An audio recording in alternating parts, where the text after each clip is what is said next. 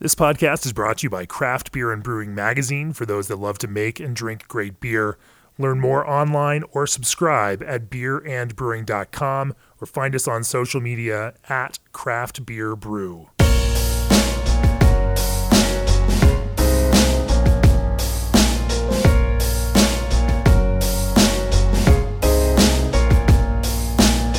This episode is brought to you by craftbeer.com, home of the most powerful brewery locator in the universe. Whether you're traveling in a new city or planning your next beercation, head to craftbeer.com and explore the wide world of American craft beer. Want to support small and independent breweries? Look for the Independent Craft Brewer seal when you search. Hi everybody, it's John Hall, the senior editor of Craft Beer and Brewing Magazine, and I'm in a busy hotel lobby because judging just got finished at the first round of judging at the Great American Beer Festival. And this might be airing a little bit after GABF, but you can hear the excitement and sort of the relief in so many of the judges' voices in our background. And my guest who's sitting across from me today is Fal Allen, who is a judge here at GABF, but more importantly is the brewmaster at Anderson Valley Brewing Company in California and the author of the new book, Gose, Brewing a Classic German Beer for the Modern Era. Fal, thanks for being here, first of all. Well, thanks for having me. Why in 2018 is this the right time to write a book on Gose? Well, certainly it is the right time to write the book on Gose because Gose hasn't been this popular since in 1908, probably, the last time it was this popular. Gose is a strange beer, and it's strange in a lot of ways. One of the ways it's strange is it may be the oldest known beer style in the world. It's at least 800 years old, and probably a little bit older than that, maybe even 1,000 years old. And 1,000 years ago, there were really only kind of two kinds of beers. There were brown beers that are high in alcoholic strength and made with gruit. And there were white beers, Weiss beers, which, means basically white. And the difference was that the brown beers were a lot more alcoholic, and that's kind of what gave them their preservative quality.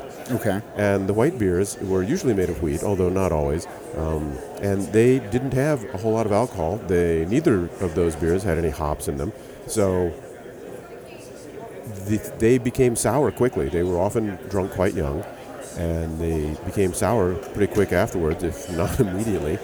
And so every beer style that has come over the last 1,000 years has mostly died out or, come up since then. Lagers didn't exist. Porters, stouts didn't exist. They probably came out of that brown beer family. But any modern style of beer that we have hasn't been around 800 years. Right. And Gose is one of the few of them. So one of the things that makes Gose cool is the history of Gose is really the history of brewing. And what do you mean by that?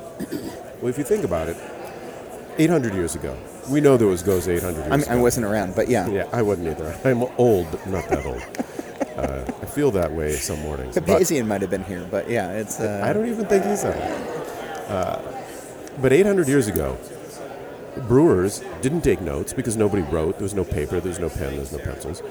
Recipes were handed down and memorized. All of the vessels used in brewing, except for the kettle, were made of wood. Lautering was done through straw or sticks. They didn't know what yeast was or what action it had. Nobody used hops. There were no thermometers, no hydrometers, no pH meters. Everything was done really by the seat of your pants. So everything was fired with wood or coke or coal. Mm-hmm. So things were smoky. Whether this beer was smoky or not, it's hard to say, but definitely everything else was. Your clothes were, you were. But you get the early versions. There's probably a good bet that there was a little bit of a smoke content to it. Yeah, possibly. Randy Mosier is your guy to talk to about that. He and I have had lengthy discussions about that. If he returns my calls, I'll ask him. Yeah, okay. I talked to Randy today a little bit about it. He's also judging here. Yeah. And he said that there are two things that we don't some people you don't even know about. One of them is Luftmalt. Luftmalt is an air-dried malt, so there was no kilning at all. And every maltster that I talked to in researching the book, when I came across this term, Luftmalt, had no idea what I was talking about, even the Germans. Really? Yeah, they were like, well, I don't know what that is. And I talked to a guy from the Great Western Malting, and he said, well, all the flavors that we associate with malt, biscuity, bready, toasty, all those things come from the kilning process. And so without kilning it, malt will be very different tasting. And I said, well, what do you think it would be like? And, most maltsters taste their product as they go along. Yeah. And he said, I've never done that, but my guess would be that it'd be, quite grassy, clover, hay, those sorts of, flavors and aroma. And so a friend of mine grows wheat malt at home. I got some from him. I malted it. I air dried it. It certainly didn't get as dry as kilned malt, so it won't store as well. You have to use it right away. And it certainly had a lot of the flavors that he talked about, and none of the biscuity flavors, no roasty, biscuity, bready flavors. So the things we think of today, didn't exist in this early... Right. Yeah. So if they were kilning their malt, they would have had to do it over some sort of heat source where they would have had to go harvest probably wood themselves and do it. And that's a lot of extra labor. So this, air drying of malt, which was done both in Germany and in Belgium, there's records of it, it was probably how these white beers were made with this air dried malt. So the flavors that we even associate with beer would be quite different. And one of the things that the air drying does, you make a very light colored, hazy white beer. Yeah. And that's why they're called white beers. So the process is very easy to do. I did it at home, and if I can do it at home, anybody can do it at home. That's the master brewer, but yeah. Well, come on, I'm not a malter. I'm not a maltster. That was the first time I'd ever tried malting at home. And Is that true? Yeah, it was quite fun. And it was so easy to do. And now you can order online all kinds of crazy wheat malt or barley malt from wherever. There's all kinds of people doing micro, farming of this stuff. And there are hundreds of varieties, or at least dozens, maybe not hundreds, but dozens. So you can get a lot of interesting flavors. Yeah. And malt them right at home yourself and have some How fun. did you set that up at home? I did it in a pan. Okay. I got a bucket. You put the malt in. You put water on top of it. Yeah. You let it go for, I don't remember how many hours, something like 8 hours. So you start in the morning, and then it's like a crock pot kind of thing. Yeah. Yeah, except for you don't heat it. Yeah. So it soaks up the water, and you I just drain mean it. time-wise. It's a slow burn kind of, yeah. So you Or drain slow it. process, yeah. Yeah. And it takes a couple days. So you drain it, and then refill it up, and, at some point you drain off most of the water, keep the malt, moist until it gets to a certain degree of, sprouting. And I don't recall exactly where that is, but find it online. Yeah. And I even talk about it some in the book. Mm-hmm. I go through the whole process in the book. And when it gets to a certain stage, you quit putting water on it. It starts to dry out. And if it's, you can't really do this in the winter where if it's wet, because it doesn't dry out enough and then it'll mold. But you certainly can do it in the summer, and they would assist by putting it out in a windy area or putting it in the attic of a house, so it would be hotter up there. Yeah. And they dry their malt, in the attic or out in an open area on the dirt, the compacted dirt. And they'd shovel up and brew with it. And they'd brew into a wooden vessel using stalks of barley or hay as a bed to louder through, and they put, often for Goza, they used spruce branches and twigs, so it would pick up some flavor from that. And Interesting. Okay. then they would, run it into they would do a Partagal system. So they would, take the first runnings and make what they called the best Krug, or the best, most expensive beer, and then they would do a second and a third and a fourth and sometimes a fifth runnings, where they just put more hot water on top of it. And they would often take the second, third, or fourth and blend them together later after fermentation to make a more common beer. And then for the last version, they would make a table beer, low alcohol beer. It was also called family beer sometimes. And you couldn't drink water 800 years ago. Of course. So, it's filled with things that will kill you. Well, I mean, you could, but it'd kill you. Yeah. And, if you lived on you were upstream, pristine mountain maybe, but if there was anything in between you and that water, even a forest with deer running through it, you didn't want to drink it. Yeah. So people didn't drink water. They drank this light table beer, or the heavy brown beer, and subsequently got nothing done during the day. So we don't have a very good description of Goza from that time, because you got to remember that the printing press didn't get invented until 1400. Sure. So, in the 11 and 1200s, very few notes were taken, and usually they were taxation notes. And so we do have Goza being mentioned from the town of Goslar, where the Goza River runs through it, in about, I think it's mid-1200s. And so we know that the beer is at least that old. And you have to assume that if there was a German village of any size anywhere, they were making beer. And the Goza beer is named after the Goza River. And so certainly as soon as people settled in Goza, which was, 850, 900, they started making beer. So there was Goza beer. Now, what was that beer like? We have no idea.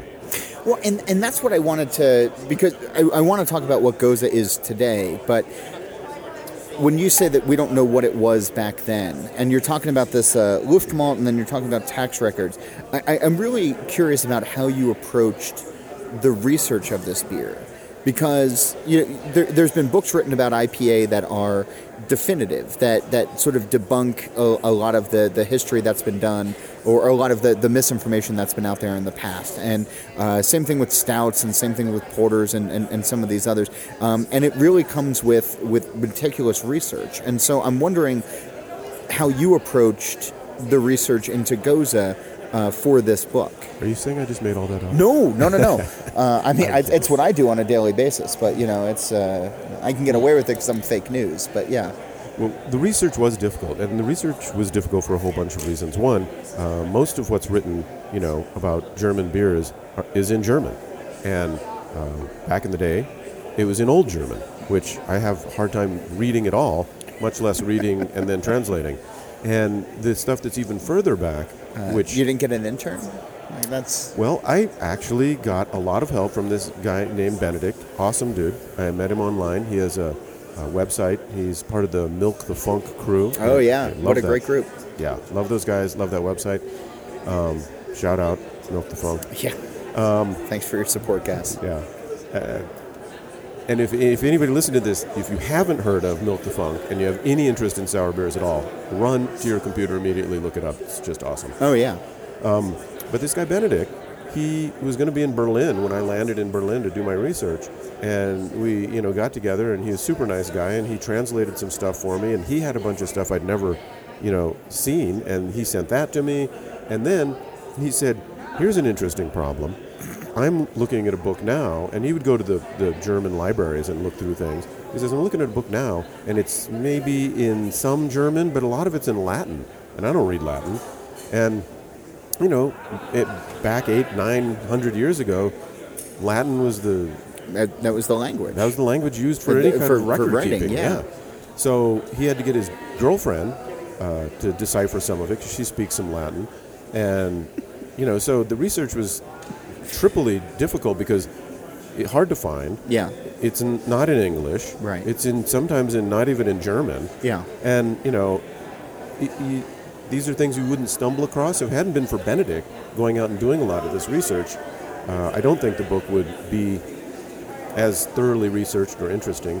There is Google Books, which they're trying to put every book on the planet. Yeah, they've run into some issues with that, but at least it's out there. Yeah, and so that was a great help. I could at least look up titles and, look up some pages and then do my bad German translations. So, the research for this book was very difficult. Had you studied German before this? No, but I've been to Germany a bunch of times. I can noodle about and order a beer anyway. Okay, well, sure, yeah. Get a room. So it's good enough to write a book. That's fine. Yeah, absolutely.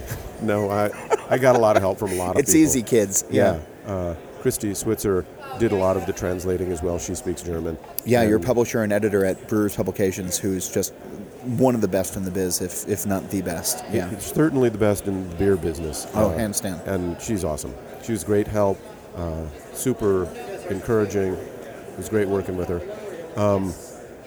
So I got translations from a lot of different sources. Randy Mosher also did some for me.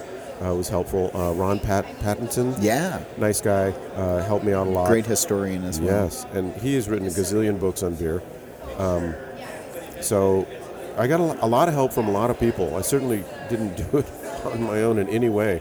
I just mostly collected things and kind of put them together. And, Ron and Benedict had websites that they had, talked about Gose and, other white beers that were out there. And so the research, I had to fly to Germany and go figure out some things myself. Over and over again, you read that Gose is named after the Gose River, which flows through the town of Goslar. Right. So I want to ask you about this, because when I think of Gose today, so much of it has to do with the water, and I'm thinking of, it's probably brackish, at least. Like there's a little bit of salt content to it or something. Because wherever you go in Germany, there are regional beers, be it the Berliner Weiss, be it the Dunkelweizen, be it the Altbier, be it whatever it is. And I had always just, in the back of my mind, not knowing much about anything, had figured they had access to salt water, which in retrospect now is kind of like, I should look at a map and realize that's not the case. Where does salt come in to Gose? Like, does it come from the river? Again, we're talking about something that happened 1,800 years ago, so we can't be certain about what's what. Right. But I did. But what do you believe? Well, I postulate, and I believe this to be true, that the Gose River was never salty. It may have been more minerally than it is now, but it's even not very minerally today. So, and when you say minerally, like, you're talking like Burton upon Trent, like it has some of that going? Yeah. Okay. So Goslar sprung up because they found metal ore in the mountain nearby, and it became an enormous mining town. The mine was enormous, not the town. And, the mine now is a World Heritage Site, which is kind of cool. And at first, I think some people wrote and said and thought that, the minerals that they were mining were ending up in the river.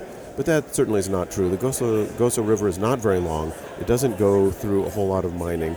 Most of the tailings went into the other river that runs through that town.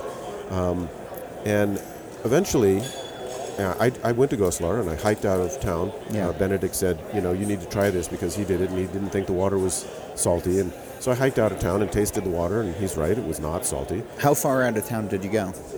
Mile-ish. Okay.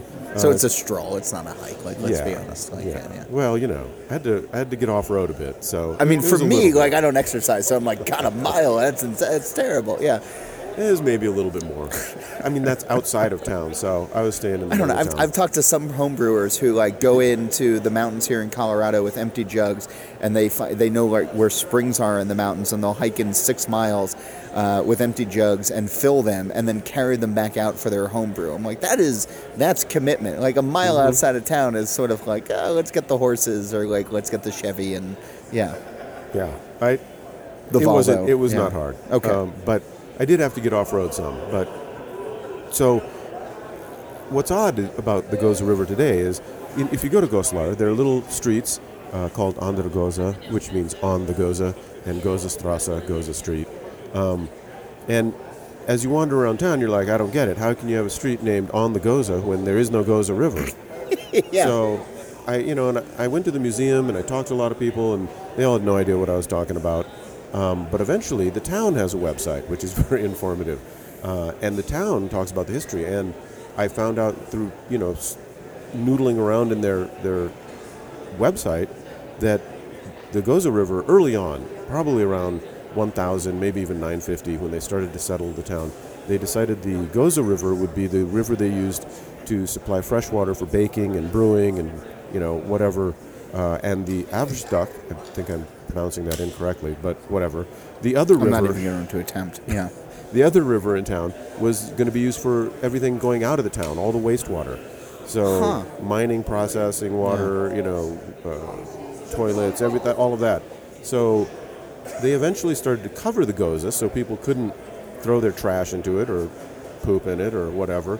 And they eventually built a water system, which they actually used from, whenever they built it, like 1200, up until the 1970s. Wow. Yeah, and they originally built it out of hollowed-out logs and things. So the Goza River has been kind of re-maneuvered around, and the street under Goza is actually on the Goza, like literally. It's underneath that street. So that's really cool. Back to the salt, though. Yeah. So since the water is not saline in any way, the big question is, why is salt a part of Goza? And in that area, the Harz mountain area, there, not too far away, is some substantial salt mining. And where salt may have been a commodity in other parts of Europe, in that part of Europe, with a mine that close by, it was not the commodity it was in some places. It was much more available, easier to access, and cheaper. Okay. So I've seen people, particularly up in the Northwest, Wyoming, put salt in their beer, their lagers. Yeah. Give it a little more fullness, a little more body. I've seen it in the Dakotas, yeah. Yeah. So I have to assume that that's what happened, that, the Goza brewers thought, well, we have this cheap commodity and we know the effect it has on beer, and gives it some fullness, and so they put a little bit in. And when nearby towns, as Goza became more and more popular and was gaining accolades, other towns started to make Goza. And I think they just copied them and put some salt in there. And as it spread out, I think each time another brewery opened and started making their own Goza, they emulated that and put a little salt in there. And I think the same is probably true with the spices that get used in it. And that's a whole other discussion that has to do with the gruit that was used in brown beers. Mm-hmm. And I would have to guess that since there was an edict that said you had to use gruit in every beer because that's how the king made his money, or some of it, that even Goza at some point had some sort of spice mix in it. And over time, other spices got left out and coriander remained. I think that was probably accelerated when they started using hops. And hops weren't used in beer 1,000 years ago. And hops came into use in different places at different times over, hundreds of years. There looks like there's 50 or 150 year increments where you see it popping up. But one of the interesting things that I found out in my research is that, there are all kinds of reasons, like, what's the guy that wrote the Sacred Herb book? Bueller? Stephen? Bueller? Anybody? Bueller. Yeah. Anyway, I'm sorry, I can't remember his name. But he talks about, hops in his book and postulates that it was done by the church because it made you sleepy and tired, and that the gruit mixes were aphrodisiac herbs that made you wild and crazy and having lots of sex. And I found no evidence that the gruit hops were intoxicating or aphrodisiac in any way. I don't know. If that was true, I'd say, let's make gruit again. We can make gruit again. Those herbs are out there. And, if they were really that potent, people would be doing them right now. In fact, true. We wouldn't be at the GABF. We'd be at the, Great Gruit Festival or something. And we'd all be some bacchanalian orgy over in the all corner. in our lambskins, and that'd be This is not a pretty picture we're painting. No. All right. So you've opened up about 9 veins that I want to mine at this point, but We can't go wait until we talk about the hops a little bit before I forget. Yeah. So one of the things that I discovered is that when hops started being used, they are such a good preservative compared to alcohol or other gruit herbs that brewers immediately, within a few months, I believe, certainly a few years, realized that instead of making an 8% brown beer with gruit, they could make a beer half that strength, use half the amount of malt, and still get the same volume of beer. And there are even people who, talk about this in historical records and say, well, I'm reducing my recipe, my malt bill by 2/3, and I'm just going to make hop beer. So that's, I think, the main reason that hops became so popular is that the beer, you could use, a third, 2/3 the malt or even half the malt for the same volume of beer, make a decent intoxicating beer, and it wasn't going to put people in stupors, and you didn't have to buy the gruit, and you didn't have to buy that much malt. Yeah. So it's a great preservative, and you get to use less malt. That's why hops became dominant. One of the things that I'm curious about, though, back when I was the editor at All About Beer, Evan Rail did a story on Berliner Weiss for us, where he talked about how it had almost died. And you talk to Tim Webb, who's written many great books on Belgian beer, and he talks about how Lambic almost died, and Goose almost died at some point. So many of these beers that existed back in hundreds of years ago that were native to and specific to a certain region have fortunately been pulled back from the brink of completely going, off the rails. And Fred Eckart is responsible, God rest his soul, for bringing Adam beer back into the into the fold as well, which is now a category that's judged here at GABF as well. Did Goza ever get close to that happening? Goza actually completely died off multiple times. Really? Yeah, and not just once. No, not just once. I cover this all in the book, so you can go out and at least buy Everybody one book. should go buy the book. I'm just teeing you up, but everybody should go buy the book right now. Run to your computer. It's on Amazon. It's where fine books are sold. And I'm only asking for 1 million copies sold. That's all I want. Okay, maybe 100,000 would be good. Okay, 1,000 maybe. So 100, please. Take my way. Buy my book. Where were we? Listen, as two writers sitting at a table together, like we could really out-desperate each other at this point when it comes to selling books. But I'm teeing you up because I want people to go buy the book. So don't give everything away, but just give just a little taste. Like just the first taste is free. Okay, yeah. So I mean, it has died out many times, and it actually died out in Goslar before it died out, in Leipzig. So it had migrated down to Leipzig. And, and a whole bunch of reasons, which you can read about in the book. Yes, which you should. Are outlined. Pause the podcast, go to your computer, buy the book, unpause the podcast. Welcome back. Yeah. Fal is here talking about Goza. Yeah. So, you missed nothing. While you were there away, was no we break. didn't talk about There was no break, yeah. It's now time for the CD listeners to take a pause. So, traffic and weather next. This is what happens when you drink and podcast at the same time. It's very dangerous. My entire life. Yeah. So, Goza died out several times. My favorite story of the Goza dying out is, during it was huge in some places. It was so big that actually in Hamburg they put a special tax on imported beer to keep Goza from selling as much as it was selling in Hamburg. Really? Okay. Yeah. And then later in Leipzig it became so big there were something like 85 Goza taverns. And it was like the Leipzig thing. There are postcards, and you could write they sell them in the gift shops. You write your parents from some Goza tavern. And when you're talking about taverns, is this just where it was served, or it was also where it was made and served? Well, that's a complicated question. You have to read the book. Yeah.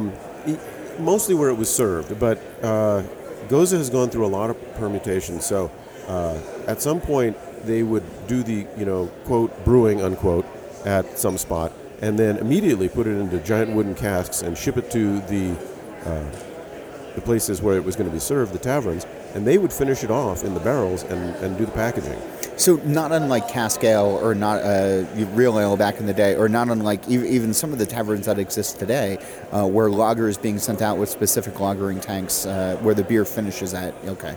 Yeah, somewhat like that, except for much more sour, I believe. A little bit. Yeah. But, Goza had its heyday, and then around the turn of the last century, 1900s, it started to wane, and lager beers were taken over, and it kind of died out, and then the World War II, I and II were not kind to Germany or Goza, and after World War II, the communists took over that part of Germany, and they were even less kind to Goza.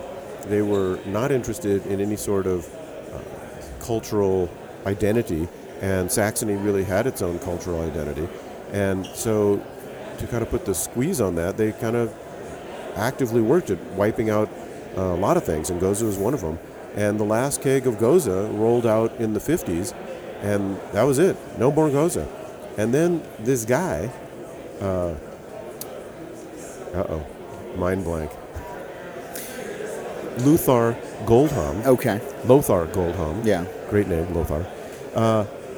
He thought, you know what? I was a restaurateur. I ran a hotel before the communists showed up, and now I'm a bookbinder, and I don't like bookbinding, and I want to open a place.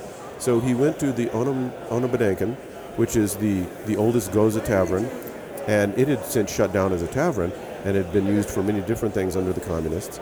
And he said, this is where I'm going to do it. I'm going to open a Goza tavern, and restore Leipzig's glory. And it was kind of a crazy dream that this guy had. And he had been planning this for a while, so he had gotten involved with politics. And he went to, whoever is in charge of those sorts of projects and said, this is what I want to do. And they said, well, we'll support you, but you have to put in 3,000 hours of your own time restoring the place. And so he logged 3,000 hours rebuilding it, redoing the beer garden, it seems refinishing like such an the arbitrary wood. number, but yeah. Yeah, I know. Yeah, maybe it is because, again, my translating from German, maybe it's 30 hours. Yeah. But he, was doing this on his own time with his own money while he was still being, a bookbinder. And he would go out to flea markets, and he ran into this other gentleman, Hartmut Hennebach, and they, Hartmut was selling some of these, paraphernalia things, and that he was going to, Goldham was going to buy and put in his tavern. Yeah. And there were some Goza things there, and they got to talking about history of Leipzig, and they became partners. And they reopened this place, and it was wildly popular. And they, Lothar went out and talked to old brewers and talked to old Goza drinkers and found as many recipes as he could. And he took all of this information and went to a small brewery and said, listen, I want you to make this beer for me. And they said yes, and they did, and they started making Goza again.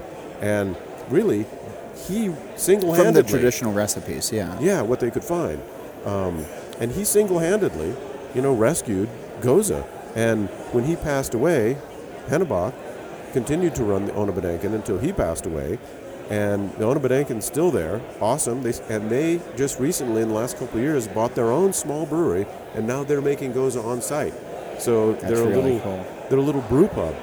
But this is just another great example of committed people to a specific cause furthering beer culture. I mean, we've seen Pierre Celis, we've seen Jack McAuliffe, we've seen all of these people who have come and revived something that had long been dead that is now sort of a cultural phenomenon, if you were. And that leads me to this next question of, if you had to give the elevator pitch of what Goza is today,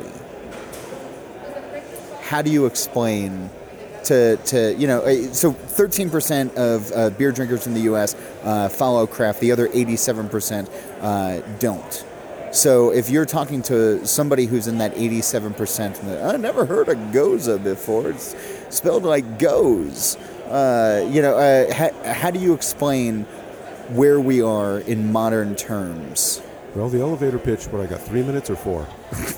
So it's the tallest building in Denver, so you got about 45 seconds. Okay, yeah. So it's the oldest beer style in the world, and it's a sour, slightly saline wheat beer, and it's made with about 50% wheat, 50% barley, and it is super drinkable, very thirst quenching. You're going to love it, and it's a perfect palate to put other things onto. So you can add fruit or spices or herbs.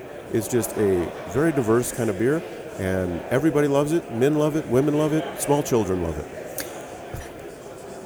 There's an article that's running in Craft Beer and Brewing Magazine, which everybody should also go to that website and subscribe to the magazine as well, where I talk to you about brewing with salt. Mm-hmm. And one of the things that I was sort of struck by is that there's so many different salts that are out there these days. And what kind of salt works best in your mind for brewing a Goza? Well, I cover all of this in the book. I know you do. So... But again, I'm just asking for just a little bit. Like everybody's already stopped and paused and went and bought the book, and this is the spoiler afterwards. Yeah. So salt, there are a lot of salts out there, and I did a bunch of research. I tried to do a lot of research on everything, even things that I thought. If it'll make you feel better, I'll just start giving away recipes from the old book as well, just so that people don't have to go and buy it. So you're not alone in this whole thing. No. Everybody, I always say there are no secrets in brewing, at least from my side. So if anybody ever needs any, advice or help or a recipe, they feel free to email me. But salt, you can spend a lot of money on salt. You can, the pink Himalayan salt is just the tip of the iceberg. They got this blue salt that comes out of somewhere in the Middle East from this lake. Crazy expensive. My favorite salt during my research was Hawaiian black salt. Yeah. Yeah. Now that you can buy it in the airport. You really? Yeah, I'm guessing Turns for out, like $50, like a quarter pound or something. Yeah. And this salt, if you go to Wikipedia, which is a website I found, Wikipedia talks about how black salt is sacred black salt, and it actually will absorb evil spirits. So, hey, it's on Wikipedia. It's got to be true. And I thought, this is great. I can make a beer that absorbs evil spirits. By the way, just the meticulous research you did in this book, going to websites like Wikipedia to debunk stuff is, thank you. Well, on behalf of all drinkers of this style. I went where it took me. Yeah. So yeah, it's weird, right? You just fell down that internet rabbit hole. All right. Well, it so it wards off bad spirits. Yeah, it wards off bad spirits. But then I thought, until the morning, it doesn't ward them off. It absorbs bad spirit. So I thought maybe that's not the best thing to put in your beer. Sounds like a bacon, egg, and cheese in the morning. Then yeah. So I recommend that you don't use Hawaiian black salt. And also, it turns out that Hawaiian black salt isn't from Hawaii. Yeah. They've never made it in Hawaii. It's made in California somewhere, as far as anybody can tell. The Hawaiians don't know what it is. What a scam. Yeah. There is Hawaiian red salt, which, of course, is the best salt on the planet. I grew up in Hawaii, so I'm obligated to say that. Sure. I grew up on the Jersey Shore, so I'm going to steer you towards saltwater taffy, but, from Atlantic City. But, yeah, it doesn't mean either of us are right. Yeah. But, honestly... Either way, we're going to get a disease from consuming too much. Yeah. I tried to do good research, and there's a great article in Cook's Illustrated that talks about salt and the differences in, whether it's worth it spending your money on expensive salt. And pretty much everybody agrees, with a very few exceptions, salt is salt is salt. Now, if you're sprinkling salt on a dish, maybe you will get some of the nuances in your pink Himalayan salt or your azure blue salt or, your Hawaiian red salt. But if you're using it in cooking or brewing, you're talking the mineral content of these things is less than 1%. So it's going to be diluted and it's going to disappear and you're never going to see it again. So, and no way you're going to taste it. So if you're using any kind of salt in brewing or cooking, your best option is non-iodized sea salt. Okay. Of the cheapest one you can get. And where do you find that it's best in adding into a Goza recipe? Well, that also took a kind of weird turn. We make a lot of Goza at Anderson Valley, and we use a lot of salt, and we do it post-fermentation in the fermenter. When it's not cold yet, but it's not warm anymore. So the beer has not been actively chilled, but it's cooled on its own some. So, and that turns out that that's probably your best bet, because salt is sodium chloride, and when you dissolve it, the chloride ions don't like stainless. Yeah. And it's already, the more acid a solution is, the more degrading the chlorine will do. And the hotter it is, the more degrading the chlorine can be. So if you're putting your salt into the kettle, for example, on a kettle-soured beer, you're doing the worst possible thing you can for your stainless. You're subjecting it to chlorine, chloride, and you're doing it under a acidic environment that's hot. Yeah. And you're running through your heat exchanger, which is even worse because that metal's really thin on purpose, and you're going to get damage to your stainless. It's going to start eating away at it. Yeah.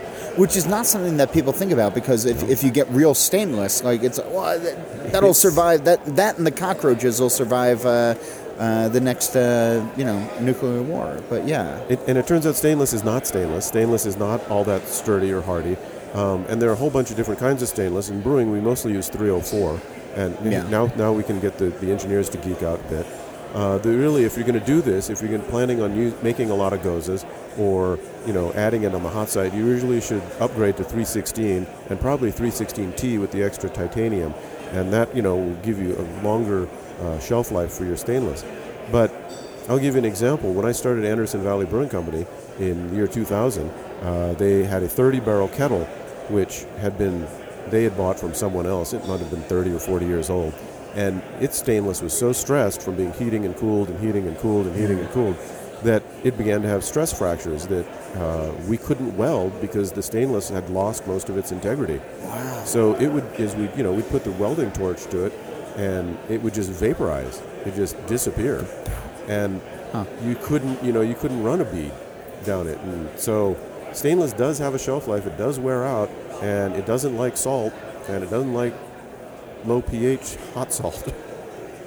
So, as a brewery and Anderson Valley has transitioned in the last couple of years. I mean, you guys have been around for forever and making great beers of different styles. But if somebody says, who's the preeminent Gose brewer in the country, I think it'd be foolish not to point to what you guys are doing, at least here in the U.S.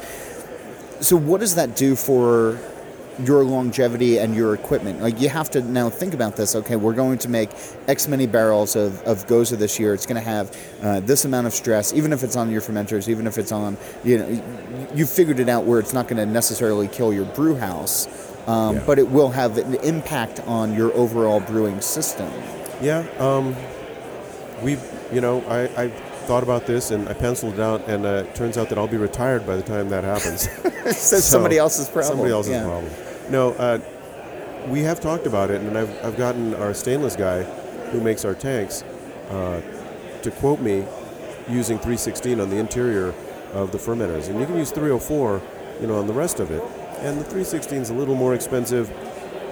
I think it's worth it if we get a new fermenter that we know we're going to be doing a lot of Goses in. I would probably spend that extra money.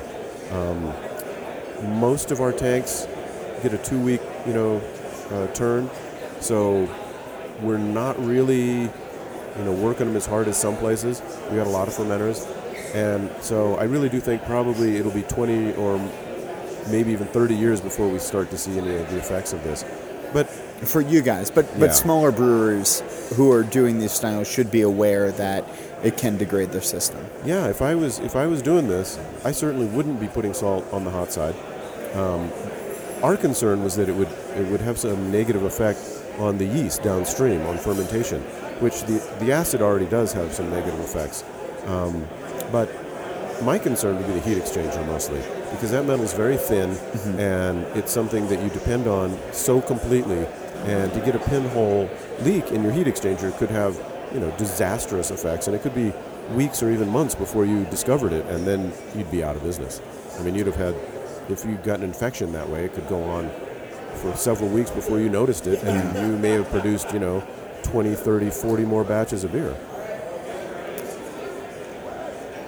In the early days, you talked about the variety of spices that are used, and these days it seems like when you're making Gose that anything is on the table, fruit-wise especially, is where the style seems to really have hit its stride a little bit.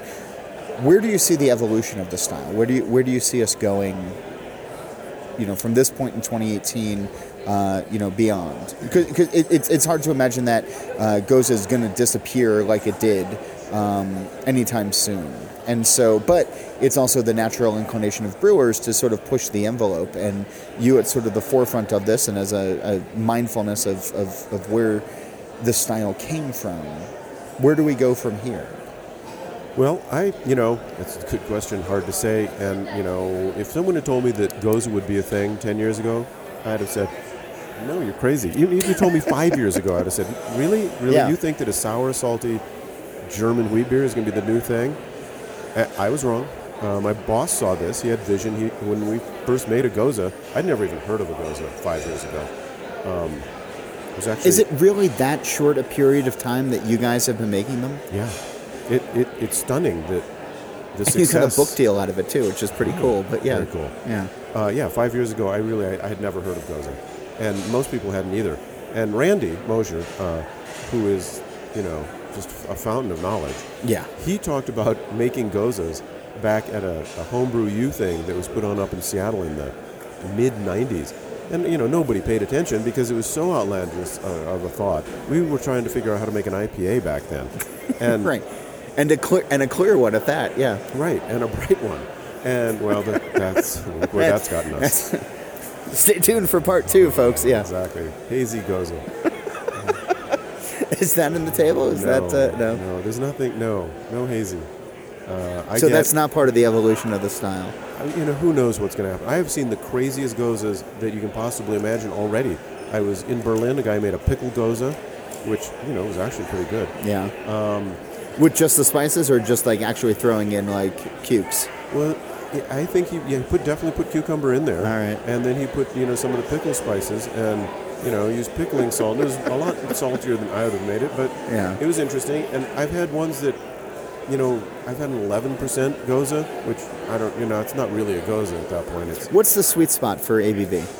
Probably about 3.8 to 4.8, 5 maybe. So when you get higher than that, and certainly triple that, it starts to. I mean, it's the whole thing of how you define things. So, is a double or a triple IPA just a hoppy barley wine? I mean, I don't know. So people making a double goza, it's just now you're doing a kettle soured, salty, super strong beer.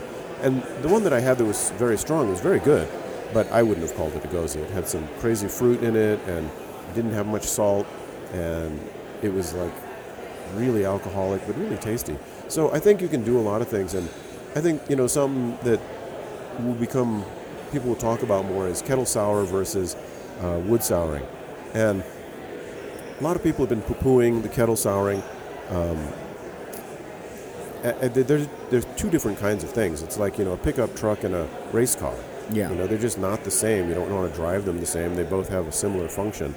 But, kettle souring is a great way for folks who want to make a clean, bright, acidic beer in a very short amount of time. And you're not going to get the complexity that you would get out of wood aging, wood souring a beer. And so in some styles that's good, in some styles it's not. I wouldn't say that, you would make a kettle soured beer and then try and pass it off by running it through wood chips or something. That would not be cool. But at the same time, I'm not sure that everybody always wants to drink a super ponderous wood aged beer with funk and Brett and God knows what else going on in there. Right. I love those beers, but it's not what I want to drink all the time. And you can get a little more funk in your goza if you like. I was talking to Peter Buchert last night, and he's not a big fan of the kettle soured flavor. And weird that a Belgian wouldn't be, but so it's not for everybody, but I think it's certainly an interesting technique, and I think you're going to see it used more and more on other types of beers that aren't gozas. You can have other beers that are made slightly salty. I mean, slightly sour without being saline. And we've already done some experiments making sour beers that way, and mild success. Yeah, it's another tool in the toolbox. I wish I had so much more time with you, because this is such a fascinating topic on a style that so many people are aware of, that you're correctly point out 5 years ago we weren't thinking about, but is so much part of the zeitgeist these days that it's hard not to think about it. And if you haven't already, folks who are listening, go out and please buy Val Allen's new book, Goza, Brewing a Classic German Beer for the Modern Era. Val, thanks for sitting down. Oh, sure. Thank you for having me. Before I leave you, I've been asking everybody who's been on my version of this podcast of what is your hope for beer? Boy, I was talking to Charlie last night, Papazian, about how strange things have gotten, and how at least I could never have imagined any of this ever happening. When I started brewing 30 years ago, all of this was so far-fetched. The fact that we're over 10% of the beer market is 13 unbelievable. now, yeah. 13. It's just shocking. And the evolution of the styles we've seen and the resurrection of a lot of these styles. I would hope that we continue to do research and find, styles that have died away and resurrect them as best we can. And I think that's an exciting part of brewing. I am a little nervous about some trends, and we're just going to say it. The hazy beer frightens me a little bit, and it's not that I don't like those beers. I mean, they're perfectly fine beers as they are, but they, when you are intentionally making your beer less attractive in some ways, I don't understand it, and I fear that with that beer, I can't imagine that having extra yeast and extra wheat in there isn't going to be hard on most people's stomach, and that, like Hefeweizen, it's just not going to be a beer that lasts. So I hope we don't go too far into trendy things, although I'm sure somebody out there is going to say, well, you made Goza, dude. Talk about right, yeah. fruity trends that you Hypocrite, made. yeah. And I get it. I think there's a lot of room for experimentation, and I think we can make a lot of great beers in a lot of different ways. And, I just don't want us to fall into being alcoholic sodas. And I think one of the trends that we're going to see, it's just going to happen, is marijuana beer. Oh, yeah. We've already seen that. It's unstoppable at this point. Yeah, we made a friend of mine, who will remain nameless for legal reasons, made a terpene beer, and I went down and tasted it at his place in San Francisco, loved it, went back home, thought, well, he made one, I can make one. So we made one, and everybody loved it. We served it at our pub. We didn't make a lot. And so we sent, since it was a success, the boss was like, well, let's do this. And I wrote off to the TTB to get label approval. They wrote back and said, absolutely not. Right. You can use no part of the marijuana plant in brewing. It's a Schedule I drug. And they didn't say they would come and mess us up, but certainly reading between the lines. Oh, it's implied. Oh, yeah. And they're serious. And I get it. I see their point. But I think that they're going to have to come around as marijuana gets pulled off of Schedule I eventually and put somewhere else. And things like CBD and terpenes, particularly terpenes, because they have no psychoactive effect at all. They're just flavorings. And other plants make terpenes. They don't make the same ones or in the same awesome way that marijuana does. But I suspect you're going to see terpene beer. I'm 100% with you. Yeah. And then CBD. Yeah. And the breweries that are doing it right now with hemp and some of the other peripheral products as well are simply laying the groundwork for the day when it can be legal, and then they'll flood the market. I think that there's a lot of brewers that are experimenting with it right now, hoping that one day it becomes legal and you'll flood the market with it. And I do think that there's a large part of the consumer base that will respond to it. Yeah, when we made this one, we made a very small batch. It was very experimental. It took so little of these terpenes to have an impact. And the guy told me, he couldn't mail them to me. I had to go down and pick them up. Right. And we put it in. He's like, this is just going to get stronger as time goes on. And I said, I know beer. This isn't going to happen.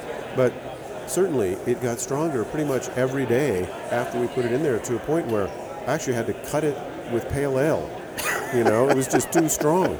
And this stuff costs a fortune, but you don't need much. I used probably twice as much as I should have. Yeah. And we're talking about milligrams of this stuff in barrels of beer. So, it's a flavoring that I just feel fairly positive that we're going to have to deal with it at some point. Well, I will bring you back for the April 20th show next year just for thematic purposes. But Val Allen of Anderson Valley Brewing Company with his new book, Goza, Brewing a Classic German Beer for the Modern Era. Everybody, please, please, please go out and buy it. Thank you so much for being here. Well, thanks for having me. It's been fun, John. Thanks for everybody for listening. If you have questions for me, guests you'd like to hear on the podcast, questions or topics you'd like addressed, you can reach out to me directly at John Holl, that's JOHNHOLL at Beer and Brewing, or you can .com, or you can join the conversation on Twitter. You should also go and visit beerandbrewing.com, where you can learn how to be a better home brewer, learn from the pros, find out what's happening in our exciting beer world right now. And you can also subscribe to the magazine. Please, please, please subscribe to the magazine, because print is not dead, and much like Goza, we wanted to have a rebirth in a lot of ways. But again, Val, thanks so much for being here. Yeah, thanks again for having me. And if anybody wants to send me an email, they're welcome to at fallen@avbc.com.